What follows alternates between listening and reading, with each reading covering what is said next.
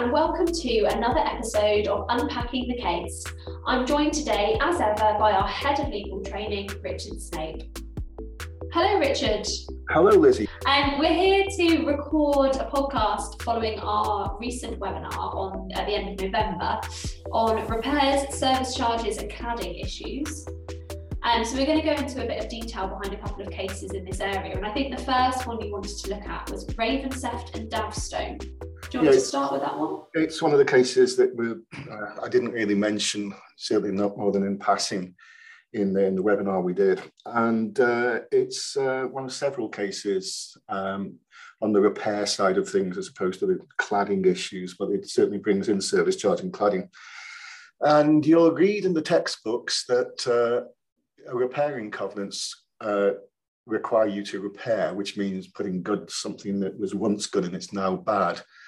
They don't require you to improve the premises. They don't require you to renew or rebuild or cure inherent defects. And this is one of several cases which basically to some extent suggests otherwise. And I should stress before we perhaps get into the background facts that a lot of these cases are, I know we were talking about service charges in a podcast we did, and a lot of these cases are, expert witnesses on either side and the likes, and not sort of pure law, if you like. So would you like me to give you the background facts? Yes, please. It took place in Notting Hill in London, or Camden Hill, to be precise. Notting Hill Gate. And it's a block of a 16-storey block of flats called Camden Hill Towers. Next to it is a 4-storey block of flats called Camden Hill Flats. And over the years, they've been sort of much litigated in terms of repairing obligations. And the block was built between 1958 and 1960. And it's still about, I think it was substantially refurbished some years ago, way before this case. It's a 1979 High Court case, as I should have mentioned. And when it was built, again, don't ask me about the details, but when it was built, it had a concrete structure, and laid on top of the concrete was stone cladding, Portland stone cladding. Not the type of cladding that's been in the news post-Grenfell of late, not the metallic stuff, which the metallic composite, which is causing chaos at the moment. But it's probably a good illustration of some of the problems that can go on. When the property was built, they didn't put in expansion joints to deal with the expanding of the materials. As you'll remember from your physics studies, Lizzie, that concrete and stone have different coefficients of expansion. You remember that? Absolutely, yeah, absolutely. And at the time, having expansion joints was not the norm. There was apparently a report in 1961 which sort of said this is what you should be doing.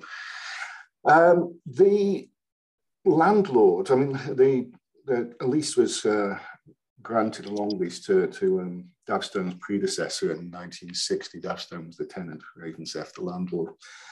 And in 1973, when Davstone had taken an assignment of lease, Ravenseft seemed to have noticed problems with this cladding in a perilous state, in danger of falling off. And there was also, after investigation, problem with rusting of the steel framework as well. And Davstone was responsible for repairs, but refused to do anything about it, arguing this isn't disrepair, it's inherently defective, it's been bad from day one.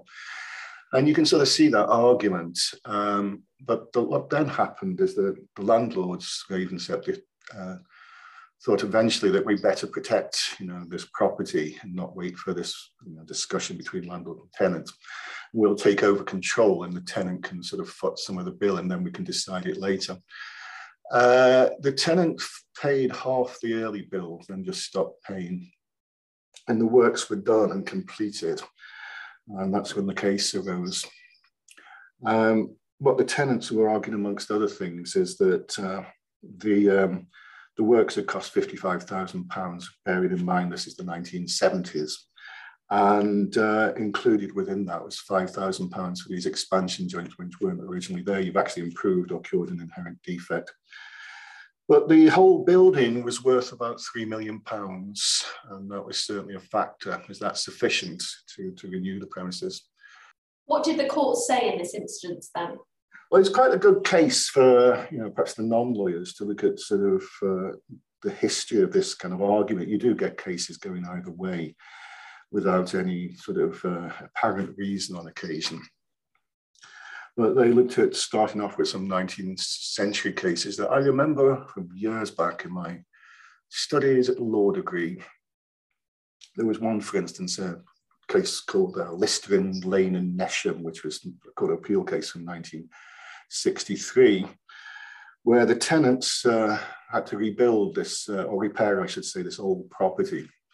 They had repairing obligations, and the landlord was wanting the tenant, who was in such a perilous state that they wanted the tenant to knock down the house and start again, basically rebuild it. And the court decided you didn't have to do that. That's a renewal. It's such a substantial amount of work. So Lord Esher said that a covenant to repair is not a covenant to put back in a better condition. You don't have to improve. But there was another case, there were quite a few cases discussed, but there was another case called Lurcott and Wakely and Wheeler, which I remember from his studies in 1911, Court of Appeal case, which was all about demolishing a wall on the side of your house and then rebuilding. The council had actually required it because of the perilous state of this whole wall. And they said there that repair involves Lord Justice Buckley, that repair involves replacement of a subsidiary part. So you've always got this sort of question mark: are you repairing? Are you repairing a part of the house, or are you renewing the wall? And in that particular case, they decided, you are renewing, you're repairing the part of the house. It's within a repairing covenant. The more sophisticated leases, commercial leases in particular, should be dealing with it. Repair includes renewal of a substantial part. What was the decision in this case? In this case, they decided, amongst other reasons, that because I don't think they liked the attitude of the tenants to some extent, but because of the fact it was only £55,000 compared with a £3 million price to the property, that would come within repairing covenants. And even if you are sort of, I say, curing inherent defects or actually partially improving the premises, it was only a small, if you like, improvement. Are there any other ways to require either landlords or tenants to improve under these repairing covenants? Well, one thing you can obviously do is, in the lease, say that the, whoever it might be is required to improve the premises. That would be highly unusual. But I've never ceased to be amazed that that's what service charges do on a regular basis. And we've witnessed all the kind of costs of replacement of combustible cladding at the moment, where I've seen, tenants in single bed flats being required to pay service charge bills of 156,000, and service charges modern ones tend to have a catch-all provision. You can charge for things in the interest of good estate management. And I suppose the other way, I mentioned the case, 1984 residential case called Elmcroft and Tankersley Sawyer in the webinar, where, being a short residential lease, the landlord has to be responsible for repairs to the structure and exterior and the interior installations. Now in Section 11 of the 85 Landlord and Tenant Act. At the time of this case, it was in the 1961 Housing Act, Section 32. The tenant had a basement flat. They had a damp-proof course, but the damp-proof course was actually above their flat, which is no good place for a damp-proof course. It's useless, and there was lots of damp. And the damp was causing structural problems. It was permeating plasterwork, and the plasterwork was flaking off, and woodwork was rotting away and the likes. And the court decided that the landlord might be inherently defective, something inherently defective that's caused the problems, but the problems, are disrepair. And the best way of handling it is not just to do patch-up works when it comes back again, but to do something about the damp proofing. And so that's another possibility. And that's that one. Okay, so should we move on to another case that I think you wanted to talk through, which is Mullaney and Maybourne Grange? Yeah, Mullaney, it sort of won't take too long to go through, actually. It's a residential case, actually, but it's equally long leasehold, equally applicable to commercial premises, if not a bit more so. And it's again a word of warning. I did touch upon it in the course, but there's a case called Craighead and Homes for Islington, which I dealt more on. And it's again a good way, perhaps, of illustrating how you're not liable for improving premises under repairing covenants. It's an unusual background set of facts, actually, but Maybourne Grange is it's Maybourne Grange Management Company Limited, and Maybourne Grange is a 12-storey block of flats in Croydon, East Croydon. I don't know for sure, but I think it looks like it should be a sort of similar kind of age to the Camden Hill Towers, the early 60s kind of block. And the property was leased out to Maybourne Grange, and then then there were various subleases for residential. I think the downstairs was actually the lower floors were actually commercial use, as I recollect. It's just the upper floors residential. And what it was all about is one of the subtenants, Mr. Mullaney, was objecting to the fact that, well, they had windows, and I suppose you would do in a 12-storey block of flats. They had windows, but the windows, the wooden window frames, single glazed, rotting away. It was a 1986 case. And the landlord thought to themselves that I'll replace them with more modern UPVC window frames, and also make them a bit more energy efficient. Obviously, that's the name of the game in this day and age, by replacing them by double glazing. And so he replaced this single glazed wooden window frame rotting away with UPVC double glazing. His lease allowed him to charge for repairs and maintenance, and also for the provision of services or amenities. But the tenant objected to having to pay the service charge. And the court decided that what you've done is not repair, you've improved in that particular case. There's a thin line between the two, where you've improved the premises. The landlord also tried to argue that it was providing services or amenities, better energy efficiency. The court didn't accept that either. That's not the meaning of the clause. And so Mr. Mullaney could question the reasonableness of the charge and didn't have to pay for his new window frames and windows. What's the more general significance of this case? It's always a difficult one to again talk about, because these cases do depend on so much on the facts.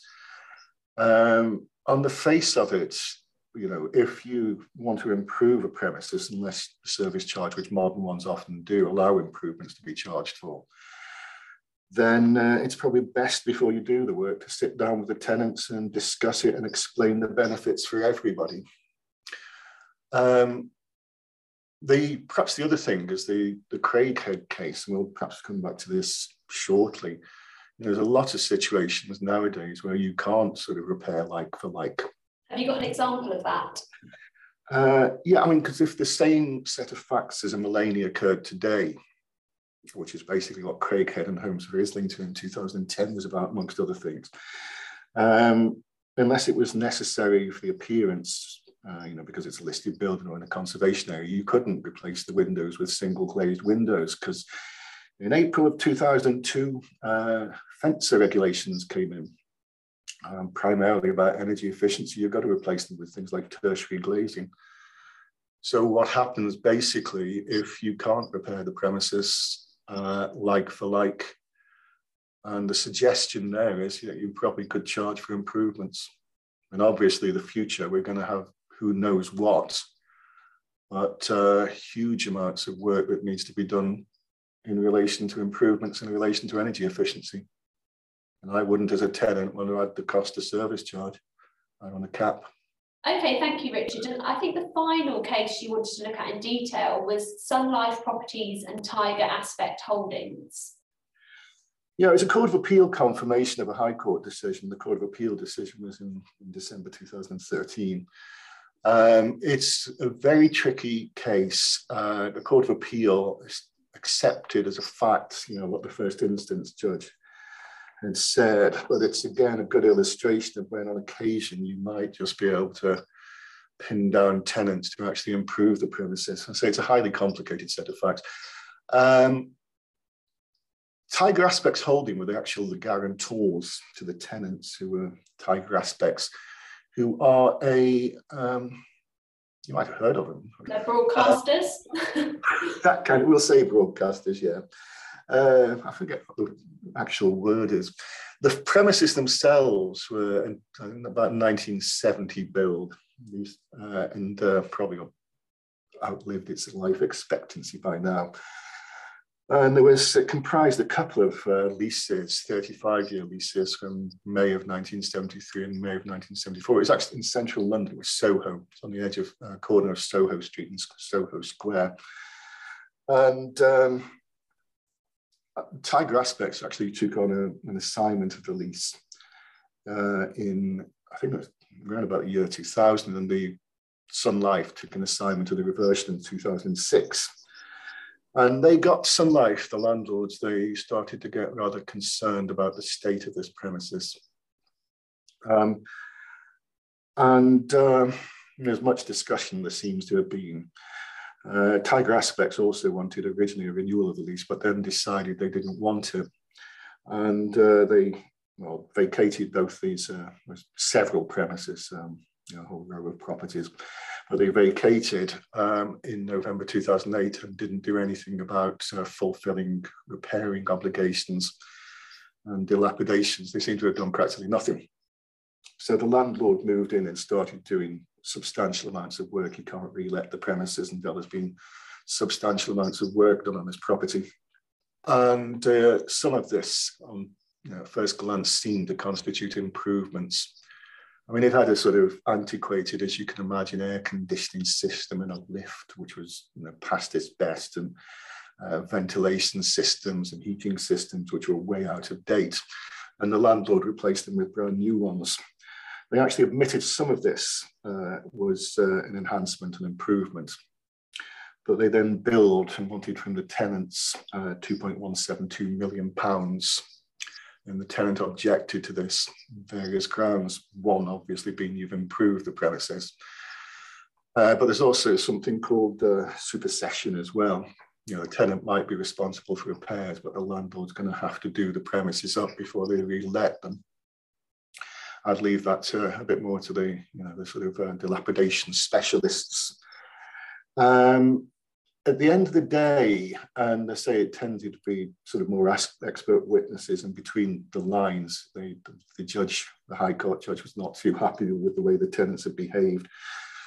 But the landlord succeeded on most of the claim, even though they did bring up to modern standards, as they'd have to do before they could repair. They didn't get 2.172 million, they got 1,353,284. You've got to admire how exact and precise these people are. Say the tenant was trying to argue for about £400,000 of damages for this repair. Did they quote any other previous cases as they did in Davstone? Yeah, they did. It's again one of those, it takes me back to my early 20s, these cases, when I was an enthusiastic student. And there was a case that is quoted in all the textbooks, but probably very little read. A case, another Court of Appeal case from 1890 called Proudfoot and Hart, as to what the level of repairs that you have to carry out is. It's Lord Justice Lopez was the judge involved. And famously, they said a couple of things actually in Proudfoot. They said that if you've got a repairing covenant to keep in repair, if at the beginning of the lease it's not in repair, you have to actually put it in repair, which is a bit of a pitfall for the draftsman. But also they discussed what the standard of repair is, and it's quite a vague one, but it was good and tenantable repair. And they said that you have regard to the age, character, and locality, and you have to repair so as to make it reasonably fit for the occupation of a tenant of the class who would be likely to take it. This was 1890, when those kind of things mattered. And famously, a bit further on, they said, I think things have moved on a bit now, but they said that the standard of repair in Grosvenor Square is not necessarily the standard of repairs in Spitalfields in the East. Whether that's sort of whether people would say that nowadays is another matter, but you certainly have regard to the age, character, and locality. It wasn't discussed in the Tiger Aspect case, but there was a big qualification to that, a case called Calthorpe and McCosker, which was involved another 1924 case. It was in London, and it was the original lease was from 1825, a 95-year lease of a house, and the whole character of the environment had changed, during that 95 years. Obviously, leases tend to be, commercial leases tend to be much shorter than perhaps ever before at the moment. But the court made clear that it's the standard of repair at the time the lease is entered into, and not here and now today when the lease comes to an end. So the whole environment might change. You might have been some rural Italy, now you're middle of an industrial estate or something, but your standard of repair goes back to the very beginning. And in the Tiger Aspects case, then you go back to the sort of the standard in 1970. You can't get away with flock wallpaper and avocado bathroom suites now. But you have to bring it up to the standards of the ventilation air conditioning systems of their day. You should have repaired as it went along. Because you didn't, you still, you should be putting in a decent, 2013 system, and not a decent early 70s system. If you have to take into account the class of the occupier, what factors might that include? I'm not sure so many judges would be so brutal. Spitalfields is quite trendy now anyway. But so is Grosvenor Square, I suppose. I remember one case, there's always been suggestions of this. There was a case from, I think it was 2003, Mason and Total Finer Elf. Total, the French oil giant. It was actually a petrol station, they were tenants. And the court seemed to, the lease had come to an end, and they'd left the roof in a perilous state of this petrol station. And they'd also left sort of, potholes and likes in the forecourt. And the landlords wanted something to do something about it. And the court actually said that, somebody like Total Oil, a huge petrol giant, should probably have to do more about repairing than somebody who's on the breadline. So it could even be those kind of things. Mm-hmm. They're also required to replace the roof, thinking about what we mentioned previously, by a more efficient, newer type, different roof. It was repairing up apart. And that's it. Okay, excellent. Thank you very much for that, Richard. Thank you very much to everybody for listening, and we look forward to seeing you in our next episode of Unpacking the Case by Davitt Jones Bold.